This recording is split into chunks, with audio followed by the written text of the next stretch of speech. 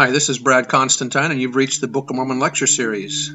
I've been teaching Seminary and Institute for the last 11 years, and this is an attempt to do a deep dive into the Book of Mormon itself.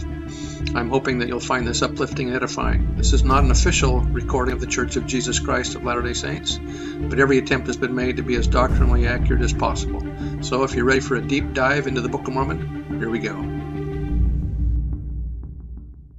Hi, and welcome to the Book of Mormon podcast. This discussion is going to be Mosiah chapter 28. We're getting to the end here of Mosiah's record, or of the book of Mosiah anyway. Verse 1, Now it came to pass that after the sons of Mosiah had done all these things, they took a small number with them and returned to their father, the king, and desired of him that he would grant unto them that they might with these whom they had selected go up to the land of Nephi, that they might preach the things which they had heard, and that they might impart the word of God to their brethren the Lamanites.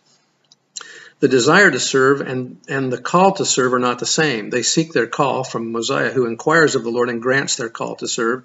One reason they may have wanted to preach to the Lamanites may be because the religion that Alma and the sons of Mosiah had adopted came from the Lamanites. Knowing the religion of the Lamanites, they may have wanted to show them that even though they once believed as the Lamanites, now they were converted to the truth. Verse 2, that perhaps they might bring them to the knowledge of the Lord their God and convince them of the iniquity of their fathers, and that perhaps they might cure them of their hatred towards the Nephites, that they might also be brought to rejoice in the Lord their God, that they might become friendly to one another, and that there should be no more contentions in all the land which the Lord their God had given them.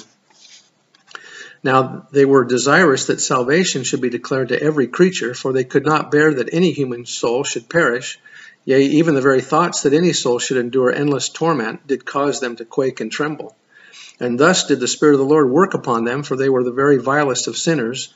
And the Lord saw fit in his infinite mercy to spare them. Nevertheless, they suffered much anguish of soul because of their iniquities, suffering much and fearing that they should be cast off forever. And it came to pass that they did plead with their father many days that they might go up to the land of Nephi.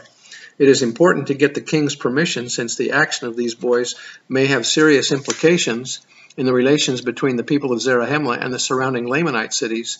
The Lamanites might think that they were spies and attack the Nephites.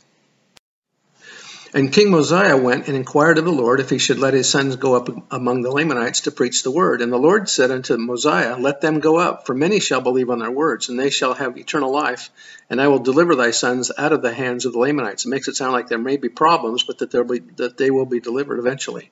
And it came to pass that Mosiah granted that they might go and do according to their request, and they took their journey into the wilderness to go up to preach the word among the Lamanites, and I shall give an account of their proceedings hereafter. That's Mormon's interjection.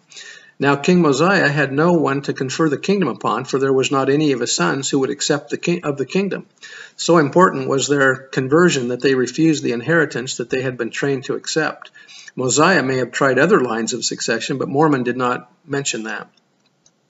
Therefore he took the records which were engraven on the plates of brass, and also the plates of Nephi, and all the things which he had kept and preserved according to the commandments of God, after having translated and caused to be written the records which were on the plates of gold, which had been found by the people of Limhi, which were delivered to him by the hand of Limhi. And this he did because of the great anxiety of his people, for they were desirous beyond measure to know concerning those people who had been destroyed. And now he translated them by the means of those two stones which were fastened into the two rims of a bow. Here we have a rare description of the Urim and Thummim, literally lights and perfections. This must have been the Urim and Thummim given to the brother of Jared. The Urim and Thummim consists of a breastplate to which were attached some sort of metal pieces called silver bows, which positioned the stones before the face of the interpreter. The stones spoken of became like translucent lenses through which the interpreter looked in order to read and translate other languages. The best physical description of a Urim and Thummim is as follows: two transparent stones set in the rim of a silver bow fastened to a breastplate. Joseph Fielding Smith said, The Lord gave to the brother of Jared the Urim and Thummim, which he brought with him to this continent. These were separate and distinct from the Urim and Thummim had by Abraham and in Israel in the days of Aaron. King Mosiah possessed two stones which were fastened into the two rims of a bow, called by the Nephites interpreters, with which he translated the Jaredite record, and these were handed down from generation to generation for the purpose of interpreting languages. How Mosiah came into possession of these two stones, or Urim and Thummim, the record does not tell us, more than to say that it was a gift from God. Mosiah had this gift, or Urim and Thummim, before the people of Limhi discovered the record of Ether. They may have been received when the large stone, if you remember that, was brought to Mosiah with engravings upon it, which he interpreted by the gift and power of God. They may have been given to him or to some other prophet before his day, just as the brother of Jared received them from the Lord. That the Urim and Thummim were 2 stones given to the brother of Jared were those in the possession of Mosiah appears evident. The account of Mosiah 28:13 speaks of 2 rims of a bow with 2 stones, the Urim and Thummim, used to know the mind of the Lord. Eldred G. Smith, who was the former church patriarch, once spoke of Joseph describing the Urim and Thummim as 2 triangular stones connected by silver bows. The use of these special revelatory stones has been repeated throughout time. It is a characteristic of the house of Israel, and that's by Daniel Rona. It is noted that when the 2 triangles are put on top of each other, they form the Star of David. Very coincidental, don't you think? Verse 14, now these things were prepared from the beginning and were handed down from generation to generation for the purpose of interpreting languages. And they have been kept and preserved by the hand of the Lord, that he should discover to every creature who should possess the land the iniquities and abominations of his people. And whosoever has these things is called seer after the manner of old times. Now after Mosiah had finished translating these records, behold, it gave an account of the people who were destroyed from the time that they were destroyed back to the building of the great tower, at the time the Lord confounded the language of the people, and they were scattered abroad upon the face of all the earth, yea, and even from the time back until the creation of Adam. Now this account did cause the people of Mosiah to mourn exceedingly, yea, they were filled with sorrow, nevertheless it gave them much knowledge, in the which they did rejoice. Verse 19, and this account shall be written hereafter, the book of Ether, in other words, for behold, it is expedient that all people should know the things which are written in this account. Verse 20 is actually the beginning of a new chapter in the 1830 edition. And now, as I said unto you, that after King Mosiah had done all these things, he took the plates of brass and all the things which he had kept and conferred them upon Alma. The records were probably given to Alma to make sure that if there was a rebellion by the people in deciding who should be their next king, that the records would be kept safe. Now remember that Mosiah is pretty old by now, and the government's actually going to change in the next chapter.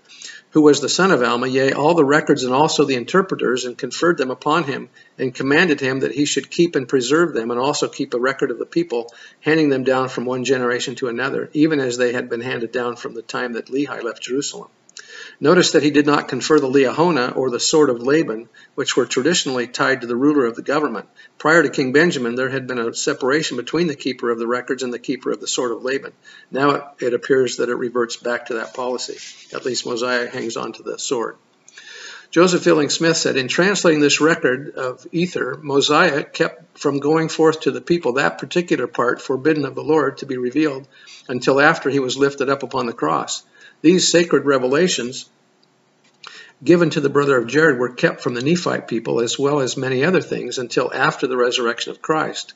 After the appearing of the Savior to the Nephites, the vision of the brother of Jared was revealed to the Nephites.